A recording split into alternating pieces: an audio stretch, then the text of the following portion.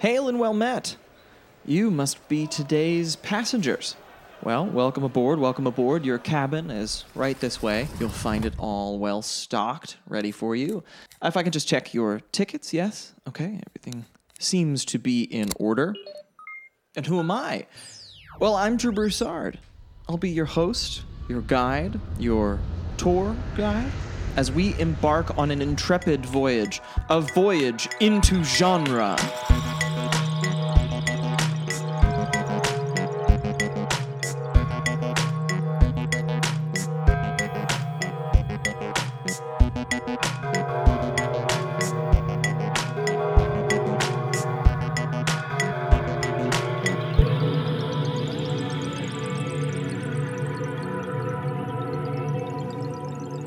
So, I have a confession to make. I am one of those people who, if you ask me what I like to read or what I will read, I will often say anything, everything. I say that to folks when I'm selling books at my bookstore job. I've said it on podcasts for years and years, on the internet, to friends, to random strangers on the street. It is a universal tenet of how I have tried to put myself into the world. But it hasn't always been true. There is one particular genre that has always been the one genre that I have had trouble believing was for me, I think is how I want to put it. Or believing that it was the kind of thing that I would like reading.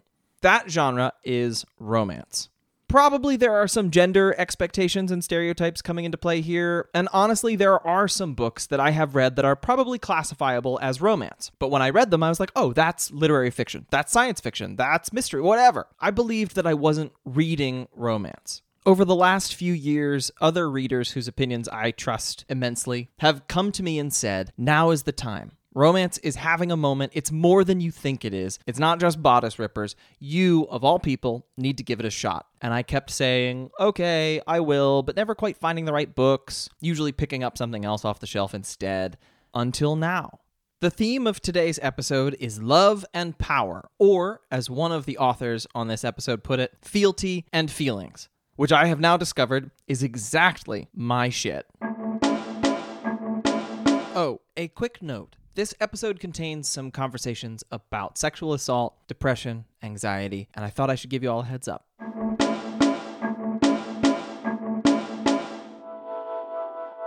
Foz Meadows is a queer Australian author, essayist, reviewer, poet. She's the winner of 2 Best Fan Writer Awards, a Hugo in 2019 and a Ditmar Award in 2017. She received the Norma K. Hemming Award in 2018 for her Shakespearean queer novella Coral Bones. Her writing has appeared in various venues, including Uncanny, Apex, Goblin Fruit, HuffPo, Strange Horizons. Her new novel, A Strange and Stubborn Endurance, is about 2 men forced into a political arranged marriage. Velison, or Vel, never planned to get married. He's a gay man living in a country called Ralia, where such things are completely forbidden. He ends up being betrothed to a girl from the neighboring country, Tithana. After he's unexpectedly and rather violently outed, it seems as though everything is going to go to hell. But instead, the diplomat who's arranging the union just says, well, you could marry her brother. Said brother is a man named Cathari, or Kay. He has no love lost for the Rallians, and Vel and Kay are instantly thrown into a tumultuous and dangerous relationship. There are tons of political ramifications both at home and abroad, and as the 2 of them start to realize that they might be the only people who they can trust, they also, unsurprisingly, start to fall in love. It is a delicious, fascinating, deeply heartfelt novel. One that I never could have imagined was the kind of thing that I would fall so hard for. And I admitted this to Foz right when we started talking. But I'm very sympathetic to this thing you've said about having to take a while to realize that romance is a thing for you. That's definitely a trajectory that I personally have been on, because particularly when you are AFAB growing up, the assumption is that you must love romance, that you must love this particular genre. And I'm a very contrary person. The more somebody tells me something, particularly when I was younger, that I was told, this is for you and you will like it, the more I would dig my heels in and say, no, I will not. And the thing is also Hollywood rom-com, particularly through like the 90s, not very good. There's a few standouts and then the rest of it kind of makes you want to walk into the ocean and never emerge. So I would get really, really angry at this idea of romance because my baseline concept of it was very heteronormative, often really badly constructed Hollywood rom-coms, Whereas I really loved the romances in Shakespeare and Austen, and that felt not rebellious exactly, but it felt like, aha, they are doing it correctly and this is doing it wrong. And it left me in this position, and it took me a long time to work through what was going on there and realize, oh, okay, it's not that I dislike tropes, it's that I dislike tropes being done in a sexist and bad, annoying way. And then I discovered fan fiction. I was like, oh, this is so much better when it's queer. Oh, now I see us leaning into the tropes, and I understand why I like this one so much, but not this one, or I like these two together, but not these two together. And suddenly it just made sense. Romance is inherently political and it's inherently sociological. And I think that goes because, as most things that are designated broadly in our culture as for women, it gets seen as being frivolous and silly and shallow, when actually it can be those things, and it can be very fun to be those things, because we don't want rich intellectualism every single time. Sometimes we just want the popcorn meal, and that's also fine. Because it gets branded as those things, some people don't consider that it can have depth. And I think that's the thing that a lot of us who now like romance, but who initially bounced off it because of the way it was presented to us, that's sort of the learning trajectory we go on, where it's like, oh, okay, now that I see the tropes and I see that they have names, and I'm investigating why this presentation of it works for me, but not that one. And I realize, oh, it's because I'm looking at this from a political standpoint or a sociological standpoint, and I need the human elements here. I need the emotional logic and the contextual logic of where these people are to work for why they're making those decisions. Why are they choosing to do this instead of that? Why does this emotional through line make sense, or why doesn't it make sense? You used the word focus at one point, and it made me think of another question I wanted to ask you about, which is the point of view shifts. Vel is first person and Kay is third person. And I get giddy about this stuff. I'm such a nerd about it. I just want to know about where those choices came from, if you made different choices in earlier drafts. Like, tell me all about it. Okay, so it was always Vel first person, Kay third person. I started with Vel, and his voice kind of flew onto the page. I find it very easy to write in his voice. And I still am at the moment because I'm working on the sequel, which I'm very excited about. But yeah, Vel's voice felt very organic to me. And I wanted to, when I switched to Cathari's sections, I wanted to make his voice distinct. Obviously, you can write two first-person voices that are distinct in terms of word choice and structure and flow. But I just wanted to show like a different perspective. And I thought it would be a more solid contrast between the two of them. If you've got Vel's first-person perspective and then Cathari, you're seeing what he's going through slightly from outside. You're almost seeing it as Vel would if Vel were present in these moments. And sometimes he is, and sometimes he's not. But you're seeing simultaneously what he could see if he was paying attention or if he was there. But also I can slip in some of Kay's internality, so you can contrast the observation and secret heart of it. I find that pleasing. I like seeing both sides of it in that way. Yeah, and both for the reader and for the characters, it helps introduce... with any book, but particularly with a fantasy book, when you start reading something, you're like, this is a new place, it's a new world, it's a new civilization, there's new things that I need to learn about. And you got to do a little bit of that in a very conscious way. And Vel's, what the hell is this thing? What's happening? Why is it happening this way? This is totally different from how I'm used to it. And then also showing somebody who is much more used to it, who grew up in that society, being like, yep, this is how things are here. Oh my God, of course, I didn't think about the fact that it might be different for you. And I really liked the way that those two things played off of each other. That's the thing about culture shock. There's always two sides to the culture shock. There is the why would you do it this way and why would you not do it this way? I grew up in Australia, and when you grow up in Australia, you grow up with a lot of British and a lot of American culture because that's what you get primarily on TV and in terms of music. So you learn this weird one-sided cultural exchange because you grow up knowing different things about America and England and just the UK generally. You say, oh, I recognize that this is a Scottish accent as opposed to a Lancashire accent or a London accent. And you watch American shows and you're like, oh, I know this is a New York accent instead of a Texas accent. And you learn about these different regions, but you are not similarly perceived by those countries. It's not an even exchange of cultural output.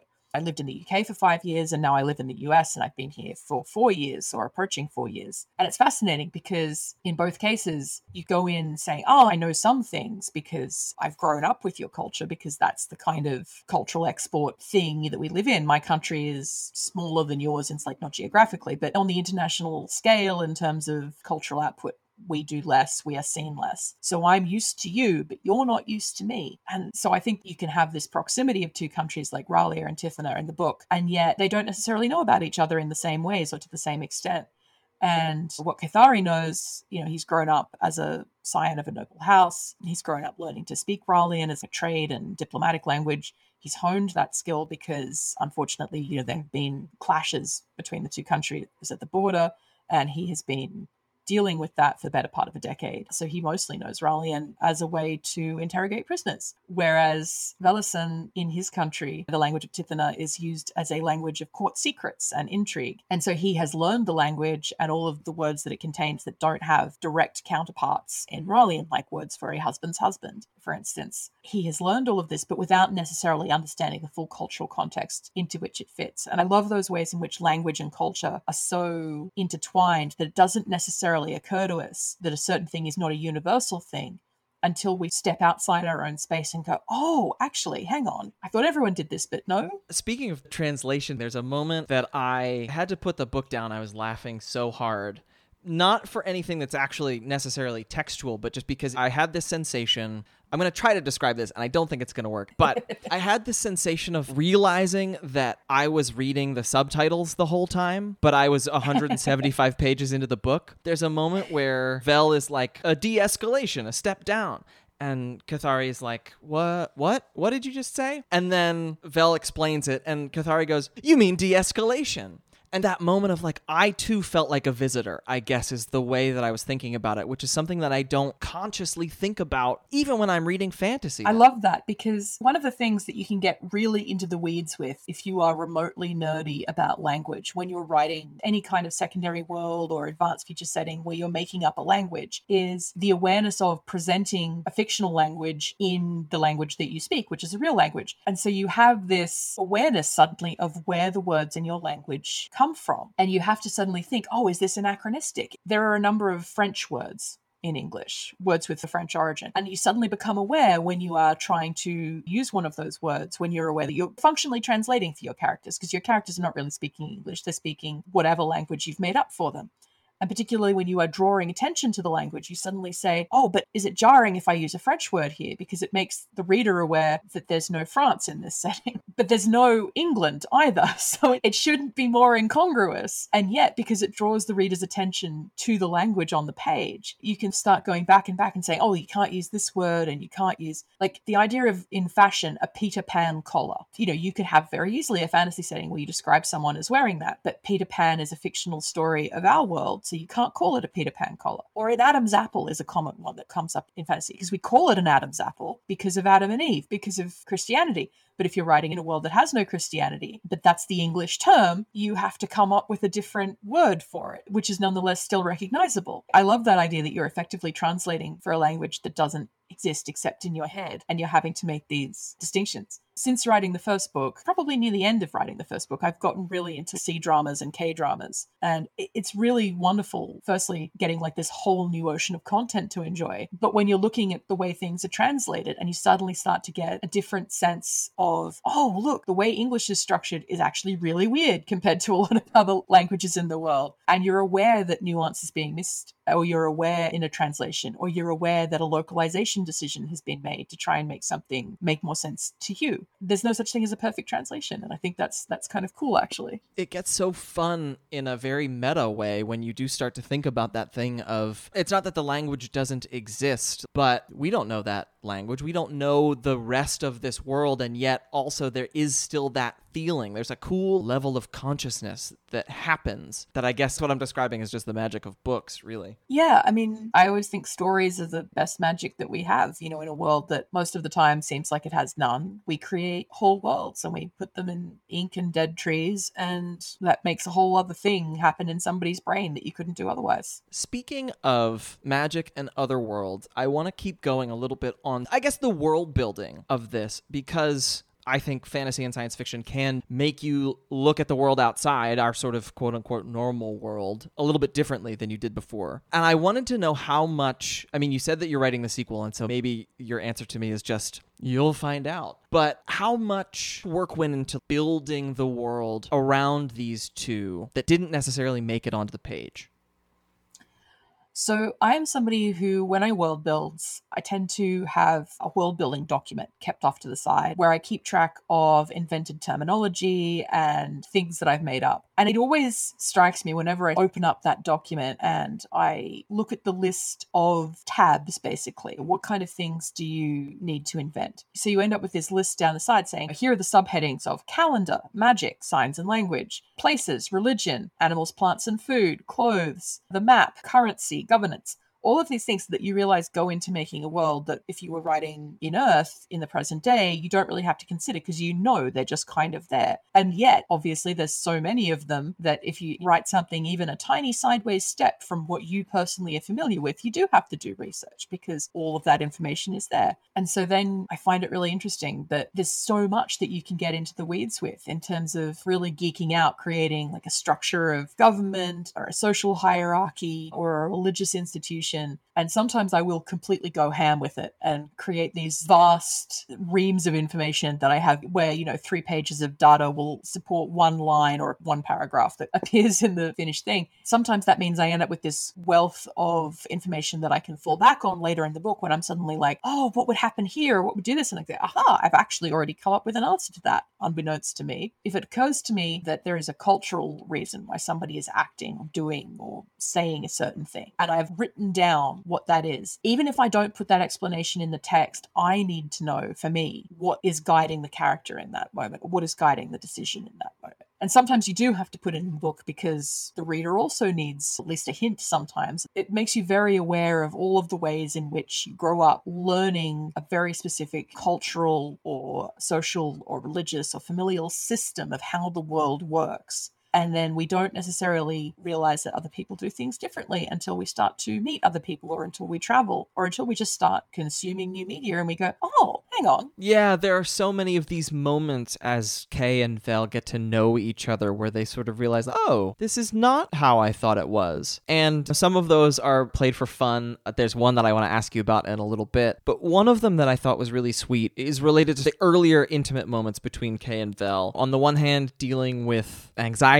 and depression, and then even more specifically dealing with the aftermath of Vel's sexual assault and Vel feeling like he can't talk about it or like he doesn't know how to talk about these things, and Cathari taking the time to learn. So open and accepting and kind, and I thought it was just so well done, and I really wanted to hear you talk about writing it. Well, I mean, so obviously anytime you write a story that has sexual assault in it, instantly that's going to be a hard no for some people, and I respect that. So that's why there's a trigger warning at the start of the book, and so obviously trigger warning to this part of the discussion. Part of what I wanted to express by putting that in the book, it's frustrating to me that when you do include sexual assault or something of that nature in a story, that people say, well, why did you do that? Why did it need to have that? And it's like, look, a story doesn't need to have anything. A story doesn't need to exist at all. The whole point is that you think this particular element has value, and if somebody doesn't want to read that, that's fine. There are heaps of stories that don't include it. More power to you. I shouldn't have to justify including this element at all as though it's something taboo and wrong. But at the same time, I do understand why people are like, well, I would have preferred exactly this story, but where the assault takes place off page or where it isn't there. Again, I get that, but that doesn't mean that it's wrong for it to exist in the form that it does. So with all of that being said, what I was trying to convey with it is there is this assumption a lot of the time, because society, let's face it, is pretty terrible at dealing with any kind of sexual assault or rape or sexual harassment and treating it as a real problem. But one of the things that makes this so much worse is the, let's say, burden of proof that gets put on victims. And it's not just a burden of proof in terms of emotional presentation, of having to perform, because it often is a performance if you have to go, for instance, to the police and say, I was assaulted. There is an expectation that victims will cry or sob or behave in a very particular way, when actually it's a very individual experience. Some people respond to trauma by laughing. Some people respond to trauma by shutting down completely and having a flat affect. Some people will seesaw between control and weeping. Everybody has their own response to what happens to them. And a lot of the time that gets held against victims as though, oh, I thought you'd react like this, but you've reacted like that instead. And that makes me question the thing that you're saying. So not only is there this emotional burden of proof that's put on victims, there's a physical burden of proof in terms of, to put it in the blunt, ugly way that one must, the damage that is done to you, the physical damage that is done to you. And it is often seen by certain, let's say, assholes, that if you are not damaged physically to a certain extent, then it can't really have been that bad and it can't really have happened. And that just makes me so infuriated and so angry on a molecular level. And that's part of why I've written What Happens to Vel the way it does. So it's a traumatic assault in large part because it results in his outing. The act is interrupted, but it is not recognized as an assault by the people who see it. So it's just all of the trauma of his homophobic father and society saying, oh, you're a gay man, we hate you now, with none of the recognition of what he's just been through, but also because it's at the hands of a former partner, somebody that he had loved and cared for and thought he could trust, and who manifestly has just proven that that is not the case. That betrayal and the circumstances of it and the fear that he experiences of not being able to call out because of the exact reason that unfolds, which is the people around me in this society will not draw a distinction between an assault and a consensual liaison where I am concerned because I am a man who likes men. Knowing that he can't rescue himself or try to rescue himself without at the same time condemning himself in their eyes. There is a particular kind of despair that comes from that. So often, if somebody is raped or assaulted and they dare to report it, the question is, well, why were you there in the first place? Why were you drinking? Why were you wearing that? Why did you go with this person? And subjected to this inquisition about their motives when it's nothing to do with them at all and everything to do with the assailant. What has happened to Vel? He's got a couple of small bruises. It's not a violent assault in terms of him physically being injured. It is very violent in terms of what it does to him emotionally and in terms of the fear and the trauma that he experiences. But because he doesn't have injuries that he can show to people and say, look, I didn't ask for this, it puts this other level of silence on him where he already knows he's not going to be listened to. But would it make a difference if he could? But it puts this whole other sort of burden on a victim to say, oh, if only you'd been hurt worse, then it would be easier for me to believe you. And that's a horrific thing to say to somebody who has been assaulted. But that is functionally what our society says so often. I have a lot of feelings about this, some of them personal, some of them related to, whatever. But what do we do when we have these feelings? We put them in fiction where we can deal with them safely and in a controlled fashion. Yeah, exactly. So the other sort of culture shock thing that I found myself thinking about a lot while I was reading this. I don't know if you are experiencing this or listeners, if you're experiencing this, but it appears to me to be peak wedding season for millennials right now. I have been to several weddings this summer. I was reading this book at one of them and I found myself looking around and I made a note, weddings, ! Politics, ! Wedding politics, ! And I think, I feel like an anthropologist, people watching at these weddings and seeing oh, okay, so that's why the tables are set up this way. Or that's why this thing is happening. I loved so much I forget what the term is now, but the wedding ceremony as opposed to the wedding itself, which for anybody who hasn't read the book is going to be like, what are you talking about? You'll see when you read the book.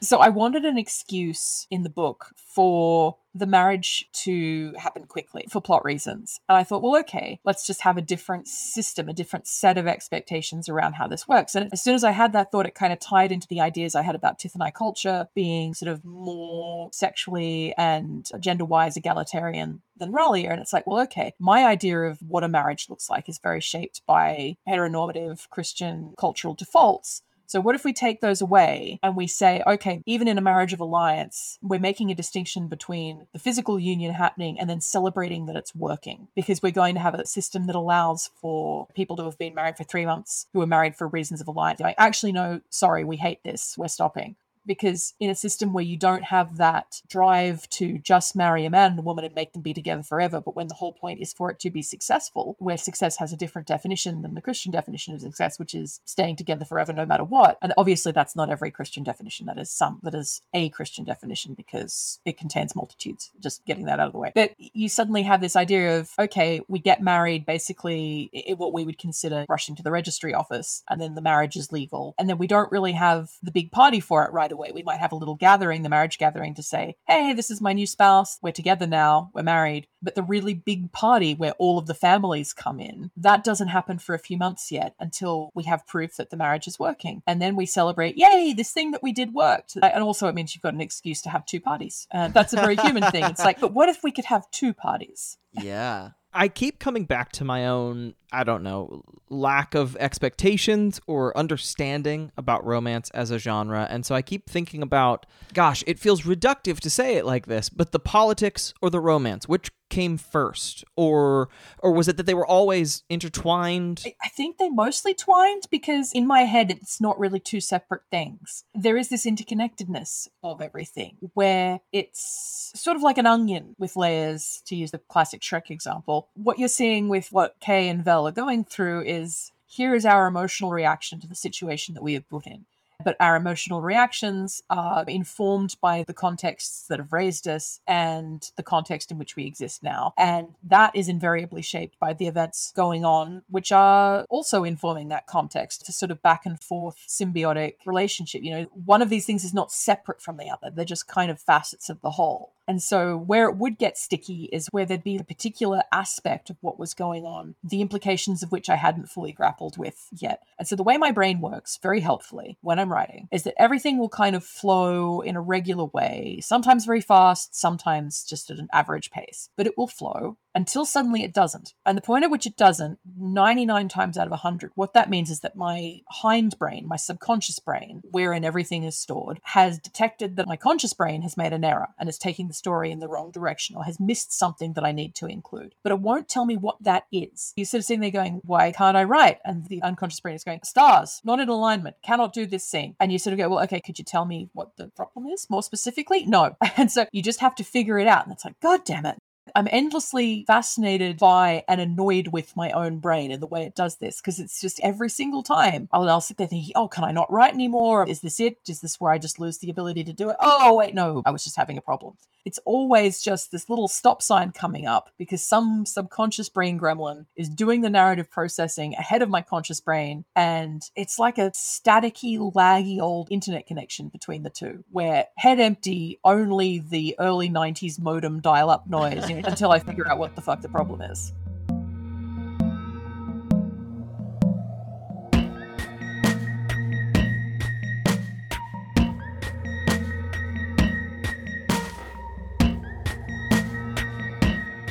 Alexandra Rowland is the author of A Conspiracy of Truths, A Choir of Lies, Finding Fairies, and they're also the co-host of the Hugo Award-nominated podcast, Be the Serpent. They hold a degree in world literature, mythology, and folklore from Truman State University. Their latest book is A Taste of Gold and Iron. It is, as you might have guessed, another political romance. A quick little peek behind the curtain here. As we were putting together this season of the show, one of the first books that I read was A Strange and Stubborn Endurance. Riding some truly wild endorphins on my newly discovered enjoyment of romance fiction, I emailed Giselle Gonzalez over at Tor to say, oh my gosh, I really loved this. I had no idea I was going to love this. Do you have anything else that might be up my street? She responded immediately and said, oh, do I have the book for you? The story follows Cadeau, who is a young prince. His sister is the queen. He has just been bumped down in the line of succession because she has just had a baby. Cadeau does not get along with the father of this child and manages to insinuate some things. One thing leads to another. There's a horrific, deadly accident.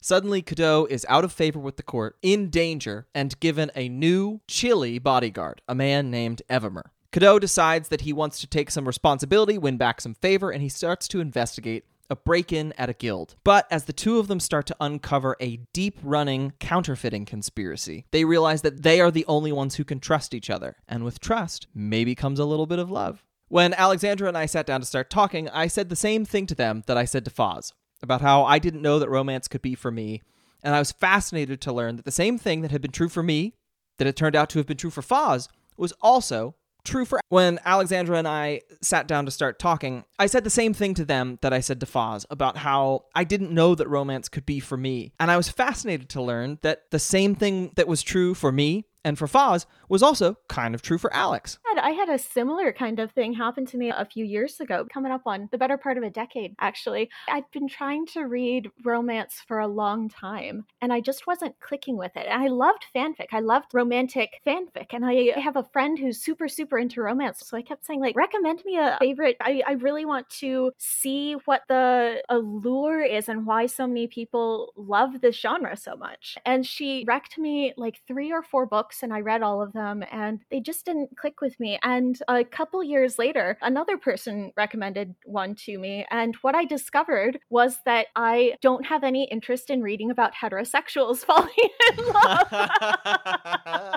Like I love queer romance novels with all of my heart. That was a wonderful kind of discovery to make, that awareness that it's such a personal preference and the kind of romance novels that you like are so dependent on what your heart is hungry for. It's so funny too, because like, of course, that is a widely accepted thing about most other genres. Like some people don't like space opera, but they like a little bit of science fiction. There's subgenres. Wow. Yeah, right? Which is such a funny thing to realize in hindsight. But I think that the mainstream culture does have kind of a tendency to lump all romance together into one thing, often in a kind of derogatory way, right? Because so many people just do not respect the genre of romance, which is a shame and a crime because there's some really amazing stories out there. But I think that is kind of like a contributing factor into why I was struggling so much to get a foothold in it. Well, and then to go from wanting to get a foothold in it as a reader to writing one. Yeah. Tell me about that. Well, like I said, I had loved fan fiction for ages, and I've loved romantic fan fiction. I think the anecdote that is springing to mind was that when I was first writing this, coming up on 7 years ago, I was going through this really interesting headspace. I hadn't realized that I was non-binary at that point, and I hadn't realized that I was demisexual at that point. And I was just starting to query agents for my first novel and writing the first draft of this book on the side. And I remember having a conversation with someone about how insecure I felt about writing specifically a queer romance book, because at that point, 7 years ago, the industry was so much different than it is now. We have this amazing golden age of queer literature right now, which was just starting about 7 years ago. And I was really insecure. I was worried that like, oh, what if I get pigeonholed as only writing queer books? But this is something that's so important to me. I want to include queer people and their lives in all different aspects of what life means, right? But oh no, like what if people think that I only write queer books? And now 7 years later, I'm like, no, I do only write queer books. Like this is not a problem. Please pigeonhole me. Because when you pigeonhole someone, it makes it easier for other people to find that thing, right? I basically learned everything that I know about writing from reading fan fiction. I had a podcast for 4 years, Be the Serpent, which was very much about interrogating both fan fiction and traditionally published literature and mainstream media through the same kind of lens of literary criticism. I started writing this just because like the trope of the honorable lord and his loyal retainer or his loyal vassal is my favorite trope of all time. And I hadn't found exactly the book of my heart that answered that hunger. And so I was like, I guess I'll just have to write it myself. Fealty and feelings is I have named this trope in my head. Oh my God, that is the exact subgenre that has been my doorway into romance. Actually, speaking of subgenres, this is also an absolutely thrilling political intrigue novel. I wanted to know about taking those two particular subgenres and blending them together. I mentioned that I started writing this about 6 years ago. This has been through like 7 different drafts. And when I say 7 different drafts, I mean like starting over from page 1 with a new plot every single time. Almost everything about this book has changed, including all of the main characters' names except for the main two, Kato and Evamer. The setting, the world building, the magic system, the plot, like a huge overhaul every time. And it was never something that frustrated me because I was enjoying the process of writing this book so much that every time I had to do it, it was because I had learned something new about myself and what I wanted this book to be. As I set out to write the most self-indulgent possible book that I could. It was really just to make me happy. Hopefully it will make other people happy. But every time I started it over, it was because I had learned something new about what made me happy and how I could bring the book closer to that. So balancing it between the political intrigue side of it and the romance, I guess that happened just because that's the sort of thing that I like. It helps to, when you're writing a romance, does help give them something to do, their hands to, so that they have something to cooperate on, and a medium through which to learn about each other, to learn what each other's values are and what kind of people they both are. And on the plot side of things, there's the plot side and the feeling side. On the plot side of things, it helps, having the existence of such intense feelings helps deepen it, helps make the stakes seem higher,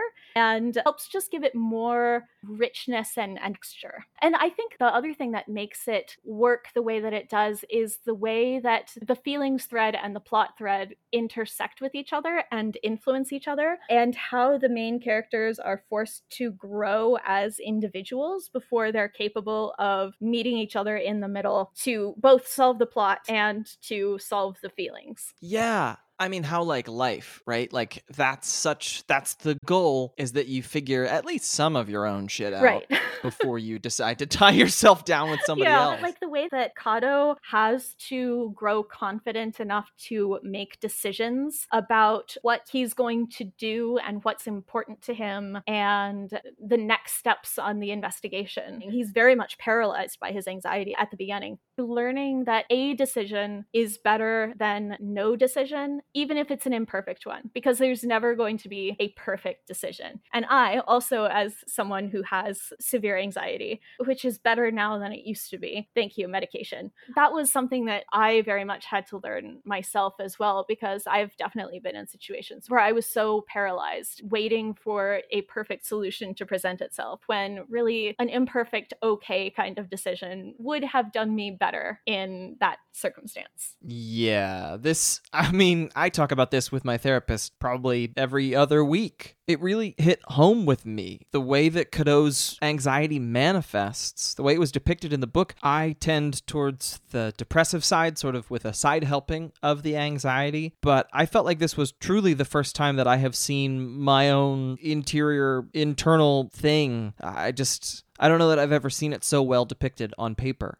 It feels vulnerable. Yeah, I think so. Kato's anxiety is certainly dialed up from what mine felt like before I was on medication. Mine was, I think, mostly comorbid with ADHD. And so once I got on medication for ADHD, my anxiety went way, way down. It still crops up every now and then because that's kind of the nature of the beast. It's just so much more manageable now. And so I was very much looking at my own experiences and what it felt like to be living with this, and then kind of extrapolating it to make it more vivid, which you sometimes have to do when you're writing, just to make it really clear to your audience what you're doing. Because if you try to do it too subtly, especially in a setting like this where Kato doesn't have the words for what he's going through, like he's labeling it cowardice, he is labeling it chronic nerves, he's saying like, oh, I'm just high strung. Like he doesn't have a concept of anxiety as a mental illness. He sees it as just a mental weakness. And that's quite real, I think, for a lot of people too, because I certainly said things like that before I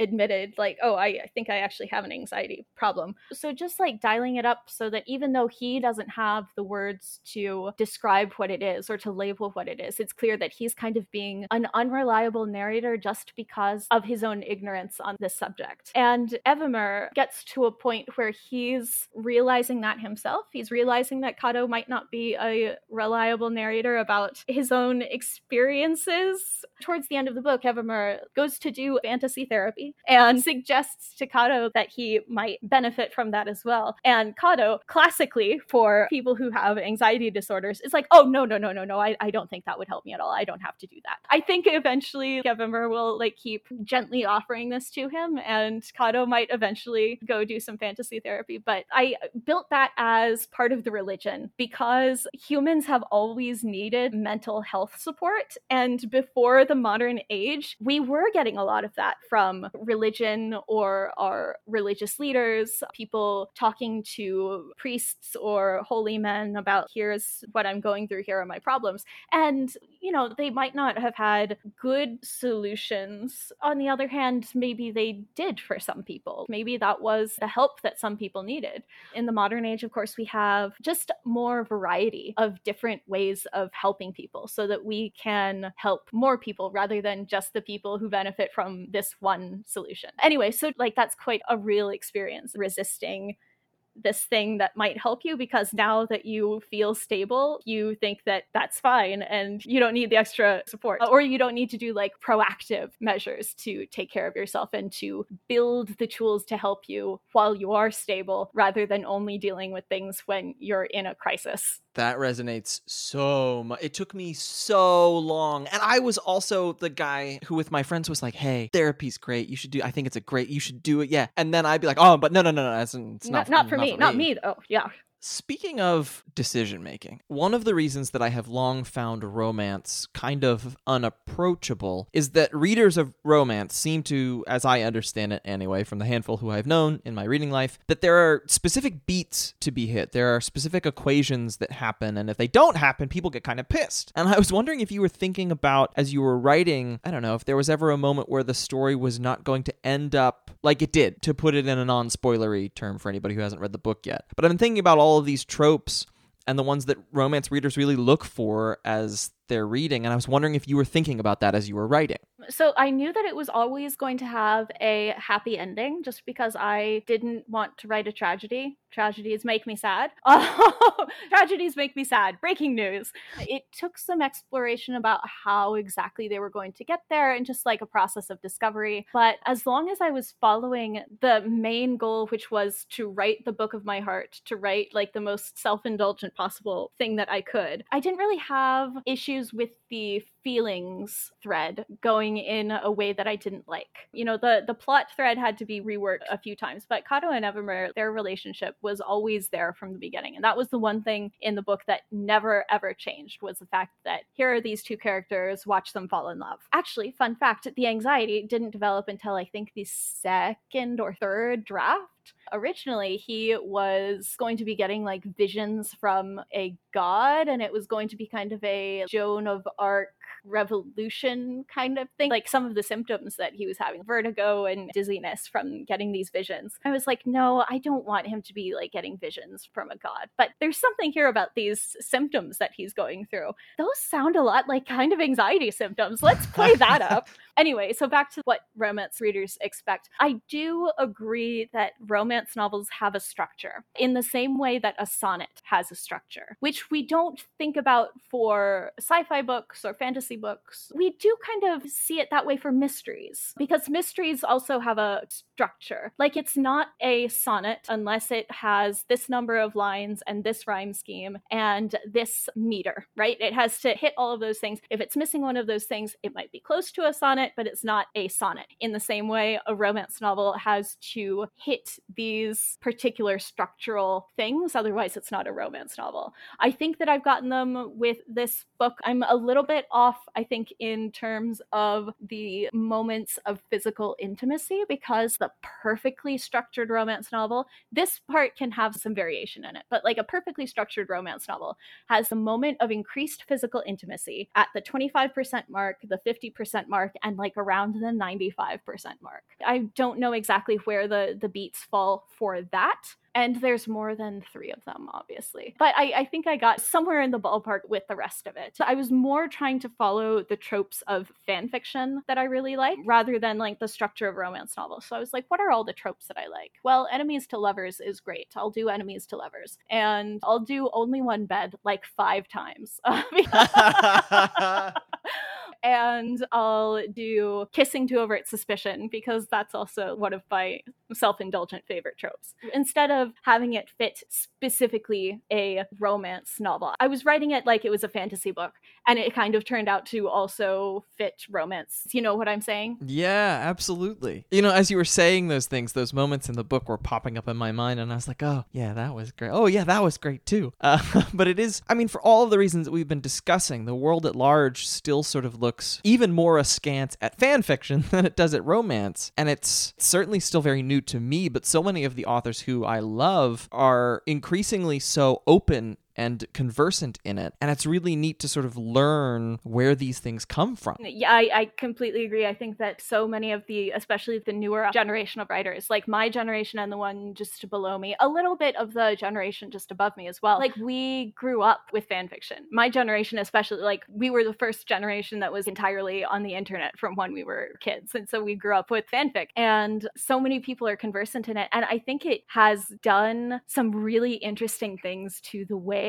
in which we write and the sorts of things that we write about and the depth of character that people go into. I'm just seeing so many more character-driven books and so much better representation across the board. Obviously, like there are so many fields in which we can still be doing better with representation, but the fact that we have characters who are confronting issues of mental illness or who are allowed to be vibrantly queer in lots of different ways. And of course, all of the increased representation that we're getting for peoples of different races and ethnicities, it's really heartwarming to look at where we are now and look back at where we were 10 or 15 years ago, because we have come a long, long way. In like a very short, relatively speaking, amount of time too, which is even more exciting. That sense of where do we go now? Where do we go next? Yeah, it's really a positive and exciting thing to look forward to. I agree. So I want to talk to you about the touch tasting, which is the very cool magic system that you've put into this book, where Cadeau and a couple of other people have this ability to touch a piece of metal and they can kind of tell what metal it is. I don't think I've ever read anything like it. I want to know everything about it. This came about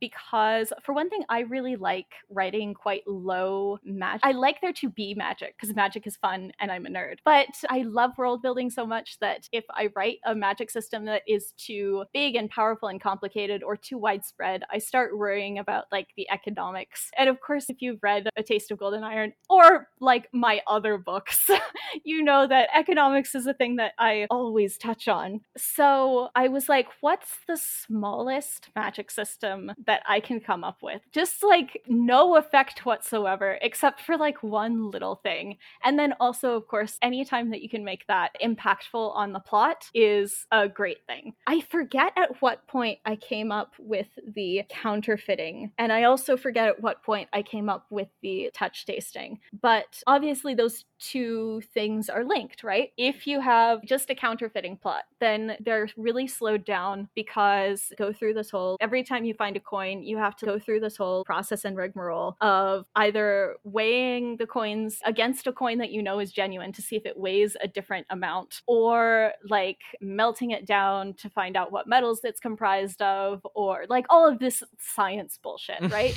And I was like, that takes a long time. Let's just speed it the hell up by doing some magic about it. So having it be a very low magic system where all you can do is touch a metal and know what metal it is. And different people have it to different intensities. Some people are much more sensitive at it than others, in the same way that some people are super tasters, and some people don't have it at all. That made it a lot more convenient for the plot that they could know immediately whether a coin was genuine or not. Also, it opened up a couple opportunities for thinking about the ways in which this gift would manifest. It's a little bit like synesthesia. So they don't just touch it and know that it's iron, they touch it and know that it's iron because of whatever sensory experiences they have from it. This is also kind of a silly magic to have because a lot of times you can just look at iron in the real world and know that it's iron.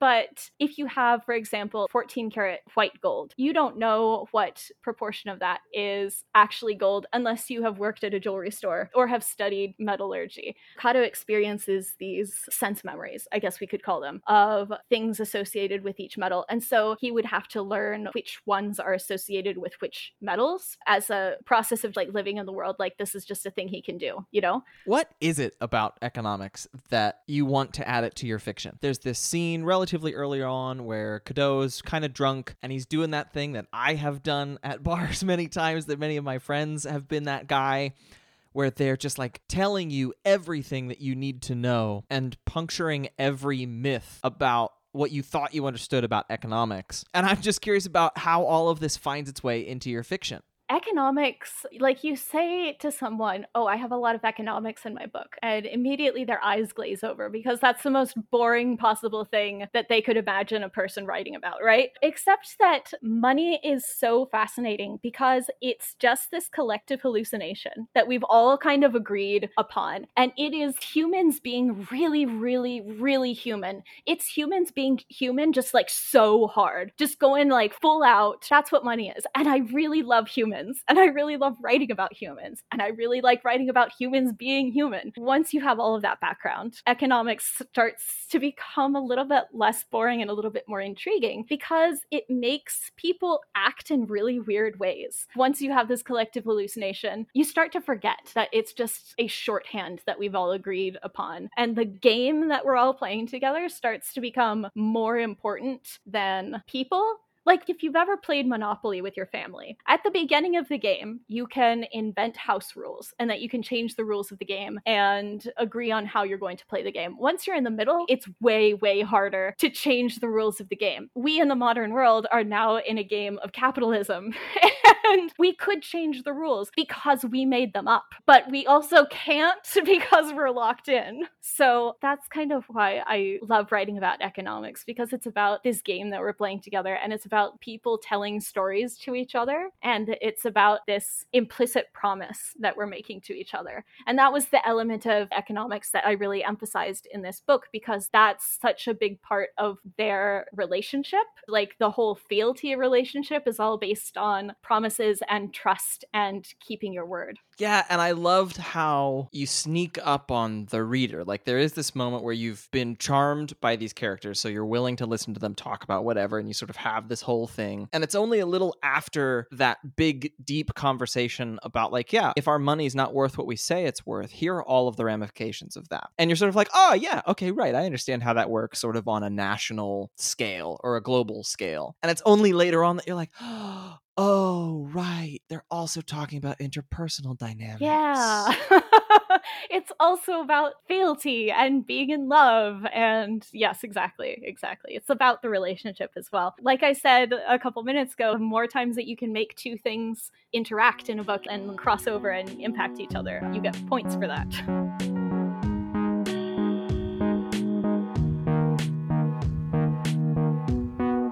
It's fascinating to think about the confluence of love and power in storytelling, but it's also near and dear to my heart to think about it in how it affects us in our day-to-day lives, out here in this bleak, real world. There's one writer whose work has long given me hope, who continues to inspire me, who continues to push my ideas of what is possible forward. It started when I read her book, Emergent Strategy. It continued when I read Pleasure Activism, her novella, Grievers, that's turning into a trilogy from AK Press. I'm talking about Adrienne Maree Brown.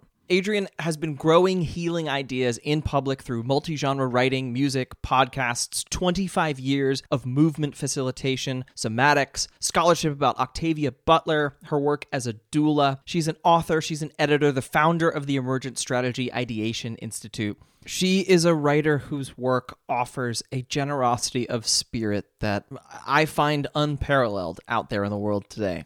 I'm so honored that she was willing to offer some thoughts about this intersection of love and power and genre. Throughout the science fiction that I read and the visionary fiction that I read, one of the things I'm always interested in is the balance of love and power. If they can coexist, if either of them is off, What I mean by that is, can you really have a loving relationship in a place where there's a power imbalance? And can you hold power in any way worth holding, and in any way that is responsible to a community and responsible to a planet or to the people on it, if there's not love at the center? The stories I love are the ones where power is discussed in a really transparent way, held in a really transparent way, and gets to flow freely amongst the people who are there. I think about the kind of love that Octavia wrote about, that Anyanwu had for her descendants, for all the people she was trying to protect, that she had immense power, more than anyone else she met, but it was a power that could only be used to protect. It was a power that could only be used to heal. It wasn't a power that she used to dominate or to take over anything. And I wonder what it takes to cultivate power like that in the face of power that seeks to destroy. I also think a lot about the characters who have relinquished the way we think of power over others, in order to experience a loving power.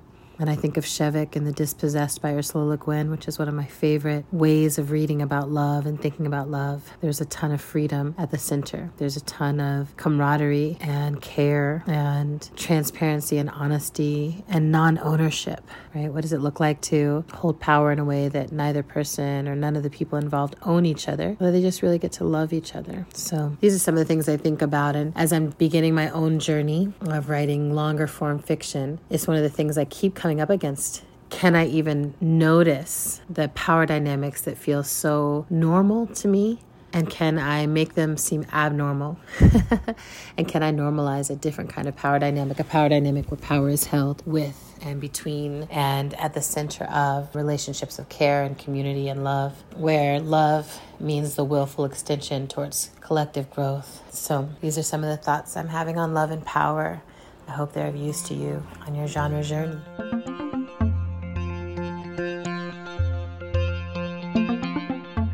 Well, I'm so excited to just have a whole new slew of books to read. What an exciting time to be alive, to discover that there's a whole genre, a whole section of the bookstore or of the library that you didn't know anything about previously, and that you wouldn't dare to tread in. It makes you wonder, what are the other things that you're not opening yourself up to? What are the other people who you aren't opening yourself up to? Again, it all comes back to this feeling of community and of taking care of one another. Sometimes that means looking out for your neighbor. Sometimes it means having to share a bed because there's only one bed. And I tried to do a goof, but I don't know enough about romance books yet, and I'm just going to sound like an idiot. So, this has been Tor Presents Voyage into Genre, a co-production with LitHub Radio. I'm your host, Drew Broussard. Music was by Daniel Ancioni of Evelyn. Mixing, mastering, and production courtesy of Stardust House. Thanks very much to the team at Tor, to Justin Alvarez at LitHub, and to all of you for listening. We'll see you in 2 weeks.